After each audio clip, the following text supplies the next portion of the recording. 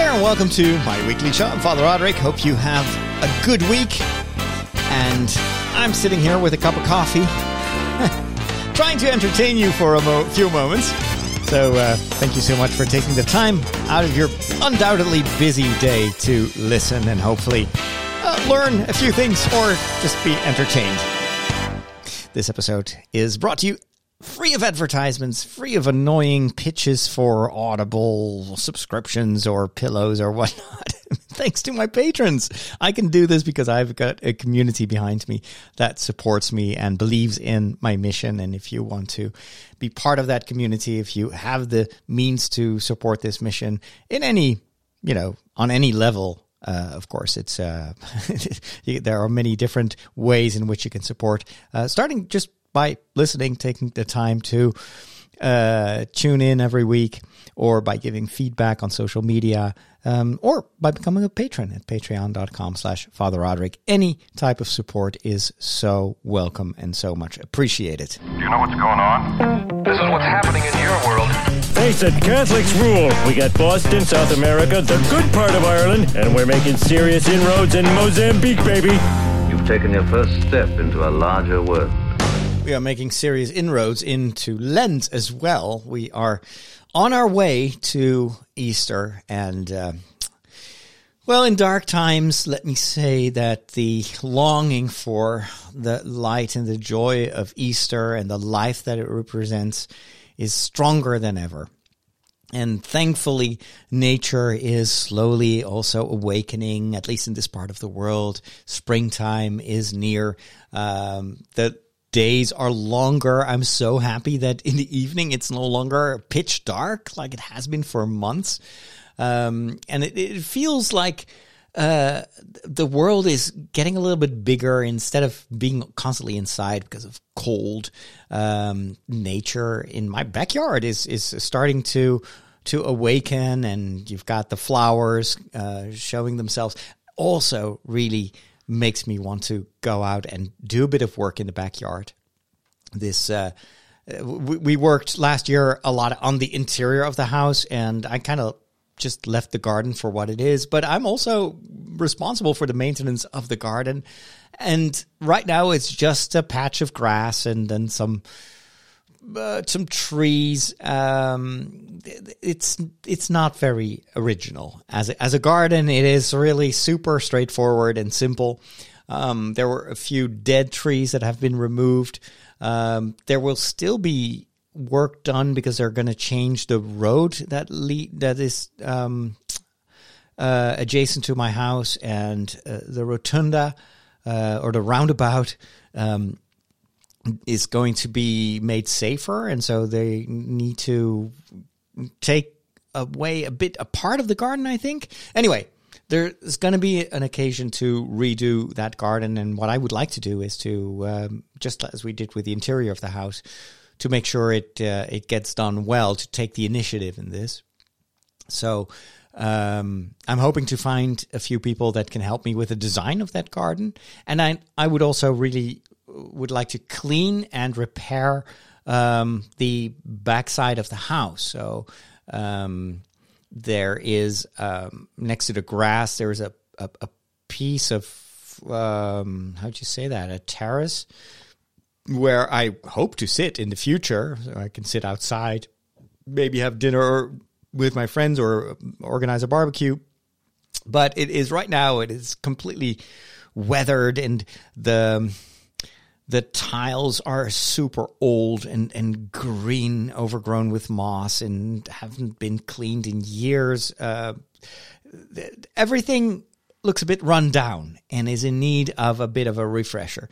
So that's what I hope to work on in phase 2 of the house renovation, and it will be the exterior of the house, and hopefully we can make something. The other thing that needs to be done is to separate my part of the garden with the garden from the parish building, because they are currently working on an extension of their parish meeting room, which is going to gobble up part of the garden. So they're right now behind the house. It's a big mess. It's all the building material, and total junkyard. But I would like to, in the future, I would like to build a separation between my garden and the garden of the parish, so that, you know, I can have my privacy, they can have their privacy. So that, but that also requires me to basically make some changes to the plants and the current layout of the garden. But I'm looking forward to it. It's something, again, I'm learning also in the process of doing these renovations, and having a bit of a Hobbit-like environment that has always been on my bucket list. Just create a little oasis of peace. I mean, I have a garden.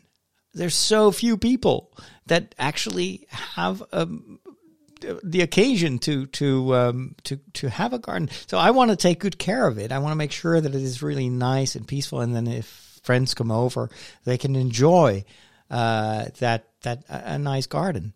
So I'm looking forward to learning a lot about plants and flowers, because I don't know anything about it right now. But it's all Googleable. Is that a word? I can all Google it. I'm sure I will learn over time how to do it. That's how I learned a lot about renovation. It's just by observing the experts and learning what can be done and what can't be done. I'm also still looking at my office where I'm currently recording these shows. You may have seen some behind-the-scenes photos that we shared with you, or maybe if you've joined the community hour that we organize for the patrons every week. We do that on Friday, by the way. So during the community hour, I often show people a little bit, you know, what my situation looks like. So I show my equipment, or if I have a new camera lens, I'll talk about that. So you may have seen that this studio where I'm currently recording my podcast and my YouTube videos is very small. It is really, really tiny. And I've got 2 desks crammed into this room, one of which is also houses my huge PC, which, by the way, now that I think of it, I should open this door. So I've got this big editing PC. I had this tailor-made, I think about 5 years ago.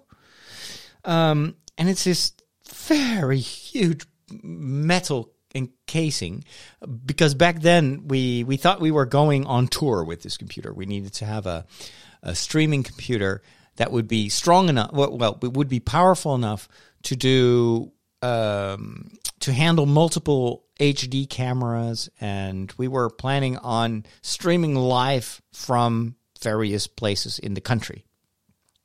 And so I asked someone to build a computer for me that would be super sturdy. Well, that's what he did. And so it's got a steel case. It is so heavy. I can barely carry this by myself. And that is, at the same time, the innards are already on the old side. I mean, it's just really not, it's kind of below par right now, which is, you know, for the kind of use that I bought it for is okay. I do mostly video editing, a little bit of lightweight audio editing on it. But the problem with this computer is that it is also very hot. It consumes a lot of power because everything was made with components from years ago. So every year, of course, the components get more energy efficient and smaller. And so the reason that I was like, oh, I need to open this door is that currently this big computer is so big that I have it in its own compartment underneath the desk, and it's got a door. Unfortunately, I cannot close the door because then the temperature will rise to, I don't know, 30, 40 degrees inside there, which is just not good for the computer.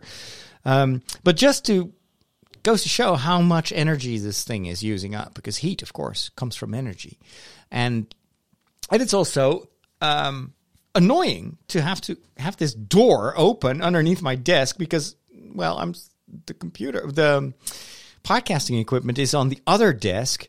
So I'm currently sitting a little bit awkwardly so I can keep this door open.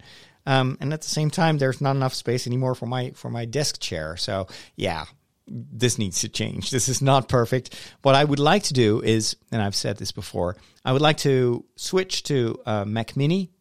So go completely Apple, or what is it, OS X, for my editing work. So the Adobe suite that I'm using is cross compatible. So it doesn't matter if you have an Apple or a PC. It will run exactly the same programs, and it will run them equally well. But of course, the newer Apples have a much faster chipset than this. What is it? I think it's an i7 chipset that's in here.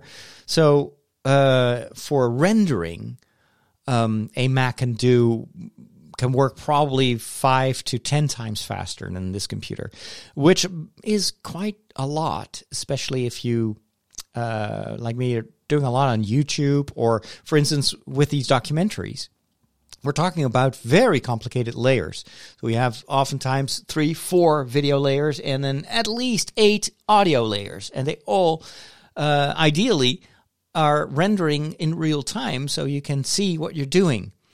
Now, with this computer, I cannot work in real time. I have to create proxies, which are kind of low-resolution copies of the files that I work with, and then only in the final render will it use the full resolution. But then it takes oftentimes a lot of time to render, especially with all the color correction, audio tweaks that we do.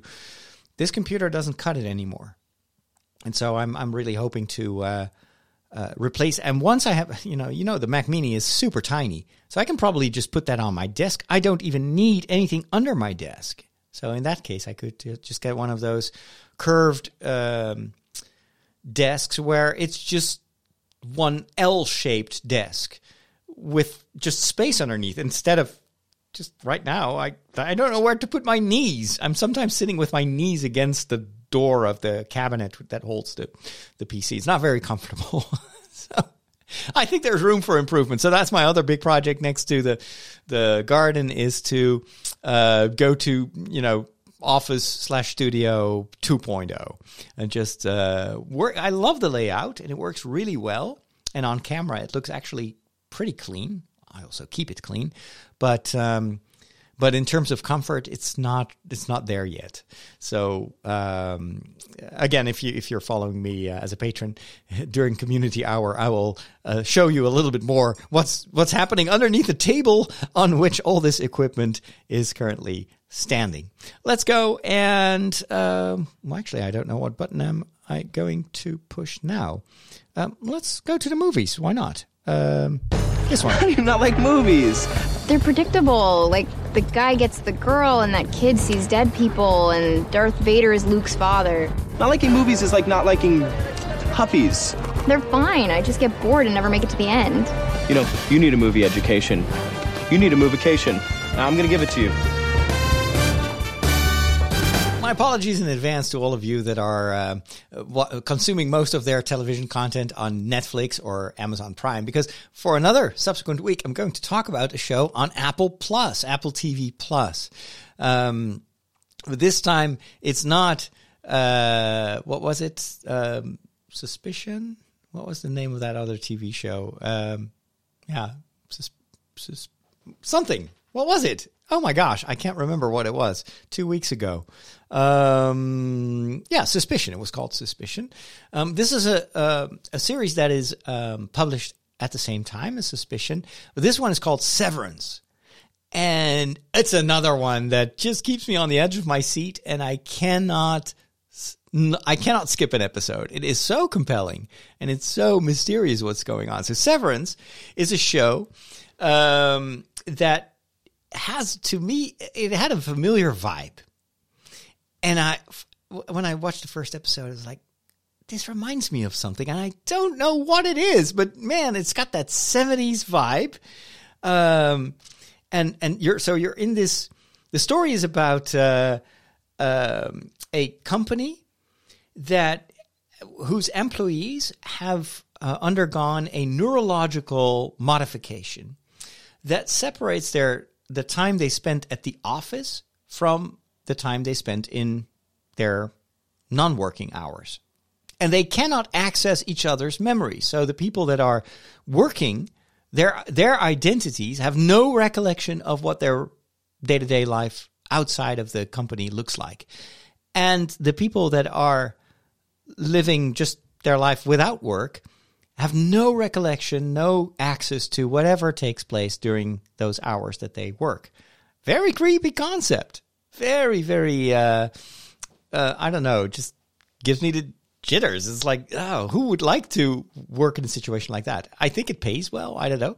But then the company itself where they work has a very much a 70s vibe to it. And then it hit me. I was like, oh man, this makes me think of Lost, the television series Lost. Remember that once they go in the second season into that underground bunker and they start to discover that on the island in the 70s there's been this kind of scientific experiment and a lot of these buildings are still hidden in the jungle.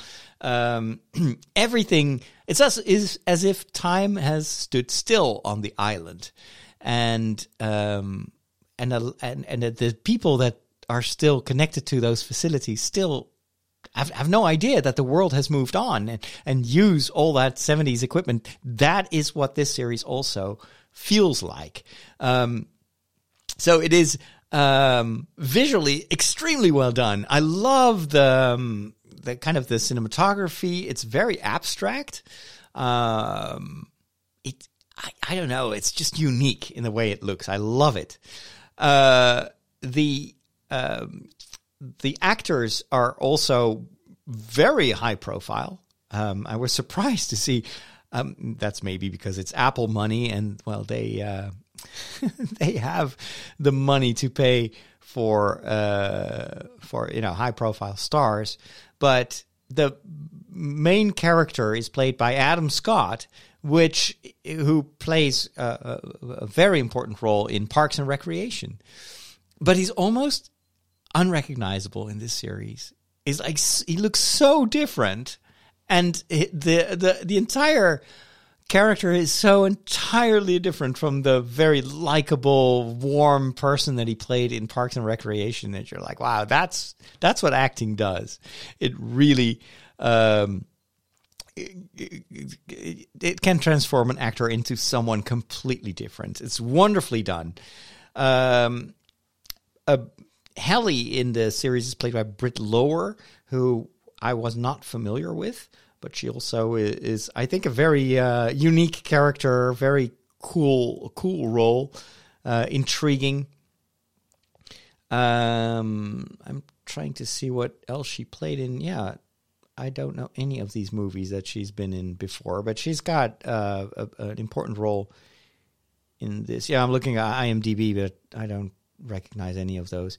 There was one other character that was super well known. Oh yeah, Christopher Walken. He plays Bert in this. Christopher Walken in a TV show. I mean, wow, so cool. And also a number of actors that maybe are very famous, but I don't really recognize them. And what I also like about the series, it starts very small.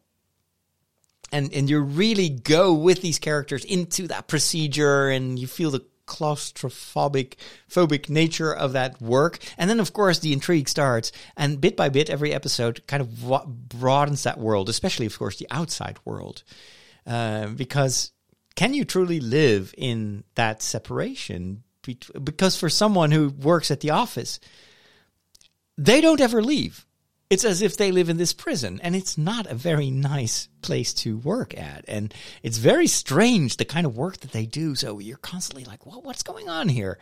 Why do they undergo this procedure? Why even do you need that procedure? Are they hiding something? What's going on? It's very sci-fi, but it has that Lost vibe. What made Lost so intriguing was that you never really fully understood what was going on up until the last episode. She's like, what am I looking at? So there's this box of Pandora.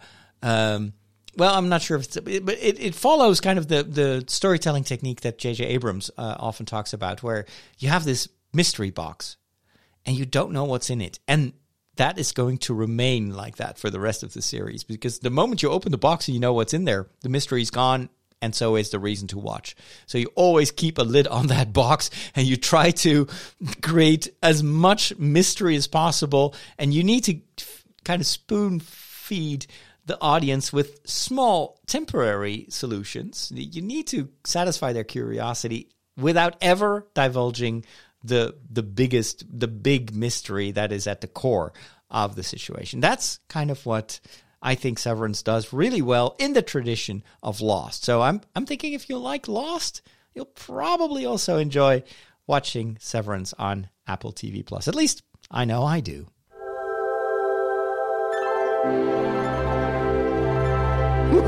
Catholics rock!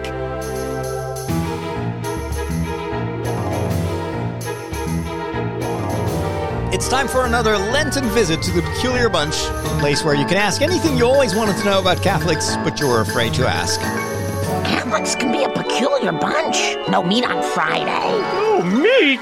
What do they eat? Light bulbs? I think it was last week that I talked a bit about, maybe that was on Father Roderick to the Max. I talked about mindfulness and prayer and the difference between the two. Man, you guys got more crazy rules than Blockbuster Video.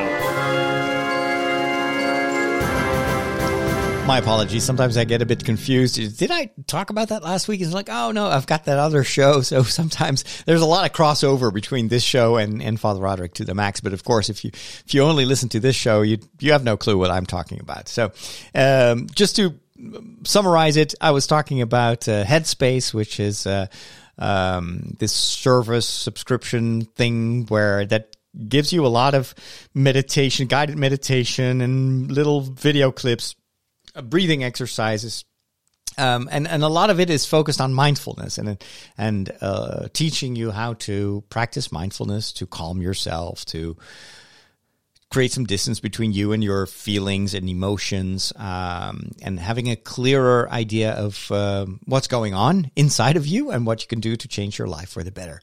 And I was talking about that I did a month of Headspace. And for me, that was was not my first encounter with mindfulness, but definitely continued to teach me some tricks on how to calm myself, how to clear my mind in a certain way, and be more in the here and now instead of constantly thinking about distractions or worry about the future or grieve about the past and be frustrated about what happened to you. It's all about refocusing on the here and now so that you become more in charge of your emotions. And it doesn't mean that your life all of a sudden becomes easier, but it makes it more manageable and gives you a bit more grip on how you feel. And I've really appreciated those practical exercises that Headspace offers you. It's not the only place. There are also free alternatives for that that kind of more or less do the same. There are podcasts on mindfulness. But what I said last week, I think it was on Father Roderick to the Max, is that I wouldn't say that it's, you may call it meditation, but it's not meditation in the definition that I would use in as meditation linked to prayer. If prayer was only breathing exercises, living in the here and now, blanking out almost, that would be a very poor prayer. On the other hand, prayer without mental peace, inner peace, without being able to let go of your emotions, can also become a very impoverished prayer. So I think that these two can enhance each other. And prayer, as I've explained before, is one of the pillars of the time of Lent. And so it's always a bit of a challenge, I think, for most of us to make room for prayer in your day-to-day life. And so many of us will just stay stuck with prayers of basically prayer requests. I light a candle. Here's my shopping list. Please, God, can you deliver this? And as soon as possible. Thank you. God is not DHL. It's God is not a delivery service or a takeaway restaurant. There's nothing wrong in asking for help. And yes, you can label that as prayer, but it shouldn't just be that. It's also, prayer can also just be, instead of asking, giving your time. Spending some time in the presence of God can be adoration, for instance. There's nothing really useful about adoration, but it's spending time with God who loves you, and you are trying to love him back. So it's very similar to all the productive time that lovers spent with each other. It's because it's not about being productive or being efficient. It's about spending time together. So prayer can be that. Prayer can also be active listening. What do I discern is God's will? If you look at prayer from all these angles, then you can imagine that prayer actually becomes much more interesting as something you can do, because it will help you to grow in your relationship with God, in trying to understand what is the purpose of my life, what is God's plan in this. It can also make you more aware of the suffering in the world, or the needs of the people for who you pray. Maybe even your own needs. If you ask for something in prayer, you can also wonder, why am I asking this? Is this the right thing to ask? That would be a good question. And if I'm asking for something, if I really hope that God will hear my prayer, why is that so important to me? Those are interesting questions. And you can take some time to pray about that. Spend time with God to think that through. And that is, I think, where mindfulness has helped me, at least, to become more aware of what's going on inside of me. I've often prayed for solutions to difficult problems. Last year, when I was forced to move, where a lot of what I'd built up in my old parish, I had to let go of that, and I didn't want to. And a lot of my prayers were like complaints, like, why? Why is it? What's the meaning of this? And where is this going? Can't you do something about this? You know what I do, and is it all? Why do I have to let go of this? I don't want to. And it was a lot of that kind of like, very emotional prayer. Thanks to Corona, thanks to having long COVID and having to literally apply principles of mindfulness to rebalance my life, and also to be more attentive to the signals that my own body was giving me, especially when it comes to overexertion, spending too much energy. I don't have, as someone who has had long COVID, my energy reserves are not as limitless as they seemed to be previously. So I have to make choices. But I also have to be aware of the fact that sometimes my body is trying to tell me something, and I was just so apt at pushing that away. And sometimes I would even blame God for that. Well, God wants me to work. He doesn't want me to be lazy. And I would project on God things that actually, people in my past used to say that, or maybe my parents, you can't be lazy. You always have to be useful. And mindfulness has really helped me to observe what I feel, and to not judge right away, not label it immediately as, oh, right now I'm tired, but I'm actually lazy and I should force myself to work. No, it's like, what's going on? Why do I feel like this? And is that justified?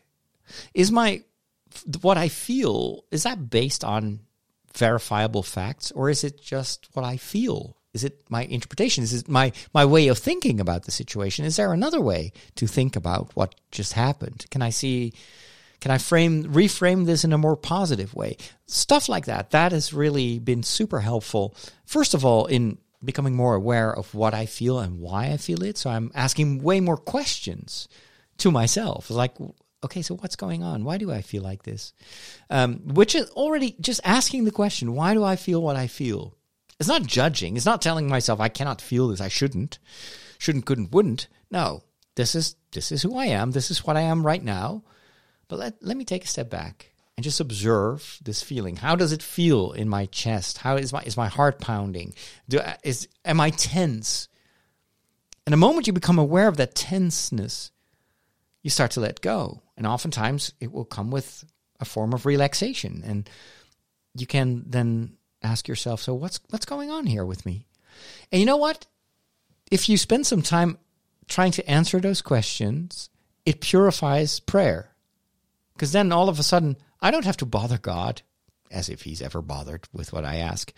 But instead of filling my prayer with stuff like, please fix this, please help me with that, I can just spend that time to just be with God, knowing that he has given me a lot of abilities and talents to solve a number of these problems that seem to be insurmountable, but I can solve it myself. He has given me a brain. He's given me even the gift of learning about all these, aspects of my life. The fact that I've been discovering so much about how my brain works, psychology, reading.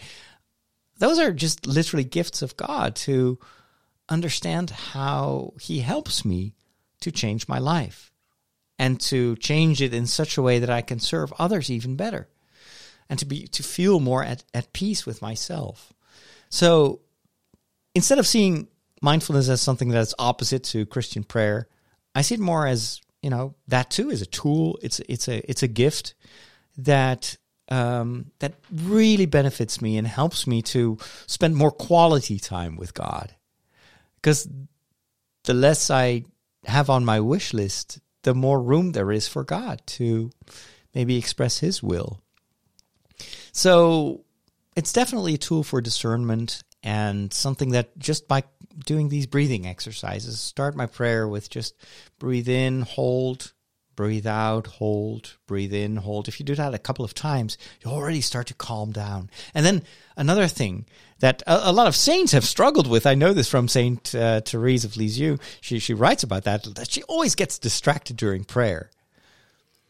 And, that's why I can relate so much to Therese, because that everyone has that same experience. Even no matter how much of a mystic you are, you're going to be distracted. But what I learned from mindfulness is that that's not a problem. That's just human. Just observe the distraction. Try to maybe ask yourself, where does it come from? And then bring yourself back to prayer. So it's not about the fact that you can't hold your concentration, but it's that you get used to this movement of whenever I feel distracted, let me bring myself back to the here and now, to God's presence here. If you've ever tried to do adoration, Eucharistic adoration in the Catholic Church, you may have had that same struggle. I'm supposed to be here for God. He's there in front of me on the altar, and I'm thinking about Star Wars. I am already cooking in my mind what I'm going to cook tonight. What is this? And instead of blaming yourself for it, just observe. Don't judge. God doesn't judge you when you're distracted. That's human. But always remind yourself in those moments, okay, so that's training. That's just doing it multiple times. You will quickly catch yourself, hey, I'm distracted. I'm now thinking of this. Okay, that's fine. It's not a problem. But let's go back. Let's just be in the here and now. Let's take a few moments to focus on my breathing, and then let's empty my mind and refocus on God's presence here. Prayer in itself is constant movement. It's not this state that you attain or not. It's definitely not a prize that you can win. Prayer is this constant movement towards God without maybe ever arrive fully. But it's in the effort of constantly refocusing, bringing yourself back to God, recentering. That is what shows your intent to be with God. Just like a relationship cannot be 100% every single day. In a relationship between people that are in love, you always have that movement towards one another. There can be times where everything feels like a desert, where there seems to be no contact whatsoever, but there's always one that is trying to reestablish contact, even if the other person on the other end of the line seems to be absent. The movement itself is already relationship. Even if the other person doesn't seem to reply. It's even the dark night that St. John of the Cross talks about. It's this seeking God without finding him, without even feeling him. These moments of profound existential doubt, is he even there? The fact that you are in this movement of trying to find God, that in itself is prayer. It's maybe one of the most heroic forms of prayer, because it joins Jesus on the cross, who is praying that same prayer. Father, where are you? I can't see you. I can't feel you. Are you there? You know, it's part of relationships. And I also think that ultimately, if you keep seeking, you will find. That's what Jesus promises. But it may take a while. But as long as you keep refocusing, bring yourself back every time in that same movement, ultimately, I think that effort will be rewarded. I have no proof of that. I can't guarantee you, can't give you, it's not a recipe, but it is the experience of many mystics and saints over time. And you never know exactly when you will have that difficulty finding God in your life. But persistence is key, just like almost anything in life. All right, that's what I wanted to share with you. Let's move on. When did you become an expert in thermonuclear astrophysics? Last night. The packet. The extraction theory papers. Am I the only one who did the reading? Speaking of listening to your feelings, whether they are positive, your creative drive, or negative, fear and anxiety and self-doubt, acknowledging what's going on inside of you without thinking that that's what defines you, that is the premise of the book that I recently read, which is called Embrace Your Weird. Let me go to my Goodreads page, because it's been a while since I read the book, and oh gosh, now I have to log in. That's always the problem on computers.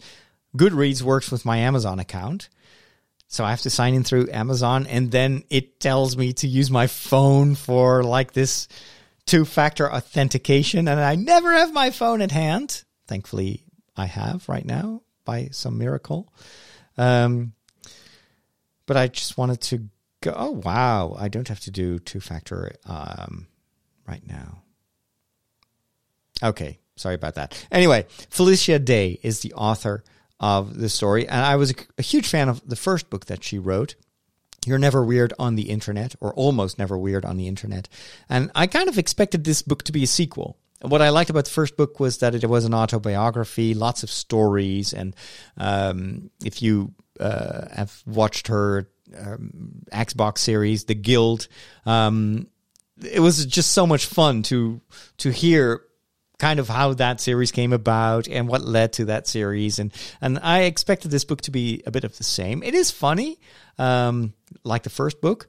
I listened to the audiobook, which, by the way, was maybe not the right choice, because this is definitely not this is not an autobiography at all. It does have a few anecdotes, but they're pretty rare. This is more of a kind of a workbook, you could say, with all sorts of little things you can do to face your fears and unleash your creativity, as the title says, or the subtitle says. And the book contains a myriad of things you can do to trigger your creativity, and also has a few chapters where it's more reflective and kind of makes you realize that we all have fears, we all have anxiety, we all feel sometimes, we censor ourselves. We feel like, well, but what I do, I'm not good enough to do this. So you see that a lot with people that are creative or want to be creative, like writers, YouTubers, painters. How many of you have had creative aspirations, but then just give up on that because, what are people going to think? I don't have time for that. I'm not good enough. And this book is all about, well, who cares? It's not about how good you are. Don't compare yourself with others. Creativity is a virtue in itself. And the more you express yourself creatively, the more you will feel good, because you are made to create. I would say from a religious point of view, which is not the perspective of this book, I would say I totally agree with that, because we are the temple of the Holy Spirit, and the Holy Spirit is a creator. So if we have that Holy Spirit in us, it's no wonder that we feel creative at times. But when God created the giraffe, I'm just, of course, talking here in a analog manner. It's not that God one day just sat down and like, oh, let's design this weird animal with a long neck. That's not how creation works. But anyway, God created so much that is unnecessary and weird and strange and sometimes just, like, in our eyes, ugly. But there are some animals like spiders where I'm like, I don't know if I like this design. Can you make it less creepy crawly? But God just creates. He doesn't care what we think about it. He doesn't ask our advice, like, how should we do this? There's this joke, by the way, which is very sexist, that says, why did God create Adam before Eve? Because he didn't want to constantly be debating with Eve on how to create Adam. So, but it's kind of jokingly, of course, it's expressing this idea that God's creativity has no limits and is not self-aware in a certain way. The act of creation in itself is valuable, and so that's why you should not be afraid to just try, and you will get better over time if that's what you want. Practice makes perfect. For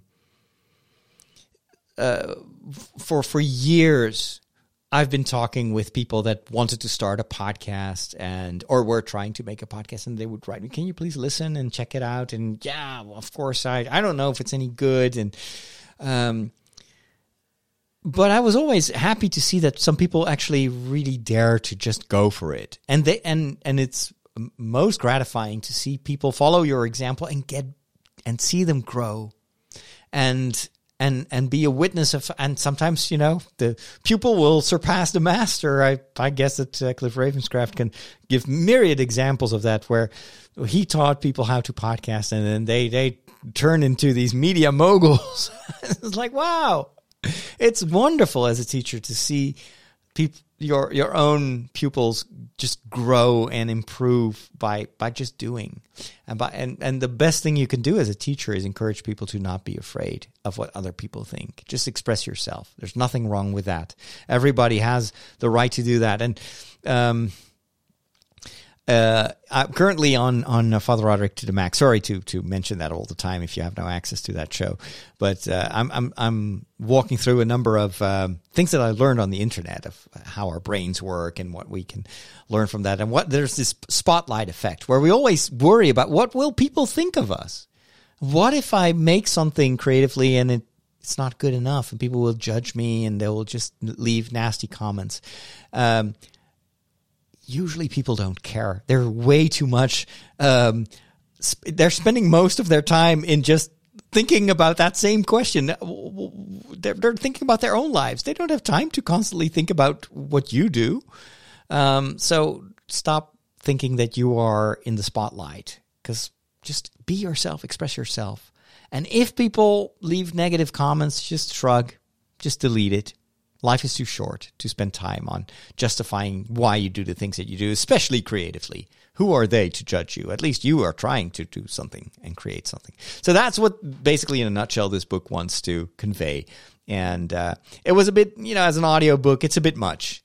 Plus, I think Felicia Day has been drinking a lot of coffee before she recorded the book, because it's just at breakneck speed. A lot of the books that I read them at, 1.5 speed, or sometimes two times the regular reading speed. I couldn't do that with this book because it's already, like, the regular version is already so full of caffeine, or it's just super high speed, very perky, very vibrant. And that's a quality, but it's also, to be consumed in small doses. That's probably how you should read this book. Just one chapter a week is probably the best tempo. But anyway, I'm past that. I've already finished the book. The scientifically wonderful world of science. What sort of science? Welcome back, science friends. Scientists have discovered a long-lost continent. It's called Balkanatolia. This was such a weird article that I read on, I think it was on Vice.com. So apparently 40 million years ago, there was a landmass that has facilitated the migration of Asian mammals into Europe. But that landmass is no longer there. Scientists have identified this long-lost continent, according to this new study, and they named it Balkanatolia because it stretches between the Balkan and the Anatolian peninsulas. And this may have been the westward passage of Asian mammals into Europe, which in itself, that migration of these mammals was a major ecological shakeup that completely reshaped European fauna. This always is interesting to read because it shows that the earth is always in movement. So people that say like, but we need to defend our own cultural identity, and oh gosh, sometimes it's so fatiguing, because what is our identity if not a blend of other cultures? There is no country in the world that is completely, has been the same and will remain the same for the rest of eternity. No, that's not how the Force works. It's not how Earth works. Look at what you enjoy eating. All your recipes are made with ingredients that a couple of centuries ago nobody had heard of. The things that you now would label as that's typical American, Canadian, Dutch food, it wasn't. Look at Italians. The pasta. There's nothing more Italian than pasta, right? Well, duh. It's noodles. It came from the East. It's been imported. It's of course it was enculturated and appropriated as being typically Italian, but if it hadn't been for all these trade routes, then Italians would, I don't know, eat potatoes, or maybe not potatoes because they came from another country as well. So anyway, this shows, this new scientific discovery shows that even what we consider to be kind of native flora and fauna has been coming from other parts of the world as well. There's nothing wrong with that. You shouldn't fear new cultures or influences of other cultures. You've got the language purists, that's not how you speak proper English or proper Dutch. And the language, the grammar Nazis. And I'm thinking, sure, I understand. I personally am very sensitive to, I like beautiful language. On the other hand, I also know that the Dutch that I speak right now, in a century from now, I won't even be able to understand people. Because our language keeps changing and changing and changing. You already see this if you go back to the black and white movies from the 50s. Even the sitcoms. And you're like, but nobody speaks like that anymore. Audrey Hepburn. She spoke like an imaginary English. It was kind of this fabricated English that had to be a bit of a blend between American English and then British English, but it was completely just for the movies. Nobody spoke that, but it was influenced by all these different flavors of English. There is not one single definitive version of the English language. You've got Father Roderick English, which is also influenced by many different movies that I've watched and people that I've known. And do you say June or Dune? Depends. Who cares? It's a mix. And maybe in 2 centuries from now, people would pronounce June or Dune like Dune. I don't know. I'm just making it up, like Dean instead of June. Who knows? Cultures, flora, fauna, the world is in constant movement, and that enriches our world. So this continent, Balkanatolia, was kind of a temporary land bridge. And they've been able to prove this through fossils because they saw that there were Asian mammals, from rhinoceroses to hamsters, that pushed into Europe, and they would mix or exterminate other native species and replace them. And that's just fascinating. And the more we discover this, so this was basically a continent between Western Europe and Africa. And now it's just sea. There's nothing left of that. But because there was this connection between those two continents, a lot of the animals that we now take for granted in Western Europe actually came from Africa. Isn't that amazing? I love science. We are on the cutting edge of technology. Wow. Well, what does that mean? Let's plug it in. It's going to say, hey, I see you plugged in a new device. And it's going to load in the appropriate drivers. You'll notice that this scanner build... Whoa. Well, all your technology stuff, it just ends in disaster. But there is one more thing. Apparently, Apple is working on a foldable iPhone. For real? There was this article on BGR.com that said, well, we actually finally may have an indication as to when Apple is going to bring us a foldable phone. Of course, this is something that already exists, and a number of Chinese manufacturers and I think Samsung, they have foldable phones or kind of these hybrid devices where it's the size of a phone, but if you fold it open, it's more the size of a tablet. And apparently Apple has also been working on prototypes for a foldable phone. But according to the latest rumors, this device may not arrive until 2025 at the absolute earliest. Whereas previously, the observers told us that maybe already 2023 would be the year that Apple would release that. For now, and this is all based on rumors, of course, because Apple is extremely tight-lipped on future products. According to an Apple leaker, John Prosser, this iPhone Fold will boast two separate display panels on a hinge and a round stainless steel edge, kind of similar to the iPhone 11. And the device will not have a notch. Thank goodness. Oh, there's one thing I hate about Apple phones, and more recently, more concerning their desktop computers, is a notch. Ugh. It's just, I don't know.